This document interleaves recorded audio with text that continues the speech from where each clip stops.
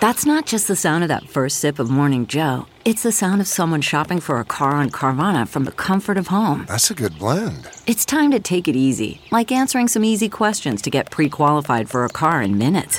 Talk about starting the morning right. Just like customizing your terms so your car fits your budget. Visit Carvana.com or download the app to experience car shopping the way it should be. Convenient, comfortable. Ah.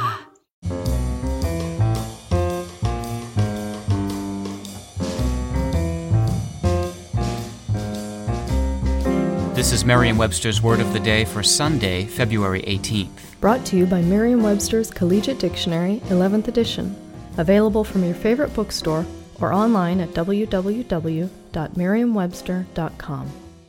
The word of the day for February 18th is scintilla, spelled S-C-I-N-T-I-L-L-A. Scintilla is a noun that means a tiny amount or trace of something, as in this sentence. After the witness's frank testimony, neither my brother nor I was left with a scintilla of doubt that the defendant was guilty. Scintilla comes directly from Latin, where it carries the meaning of spark, that is, a bright flash, such as one you might see from a burning ember.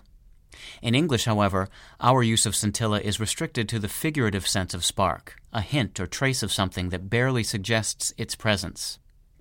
The Latin scintilla is related to the verb scintillare, which means to sparkle, and is responsible for our verb scintillate, to sparkle or gleam, literally or figuratively.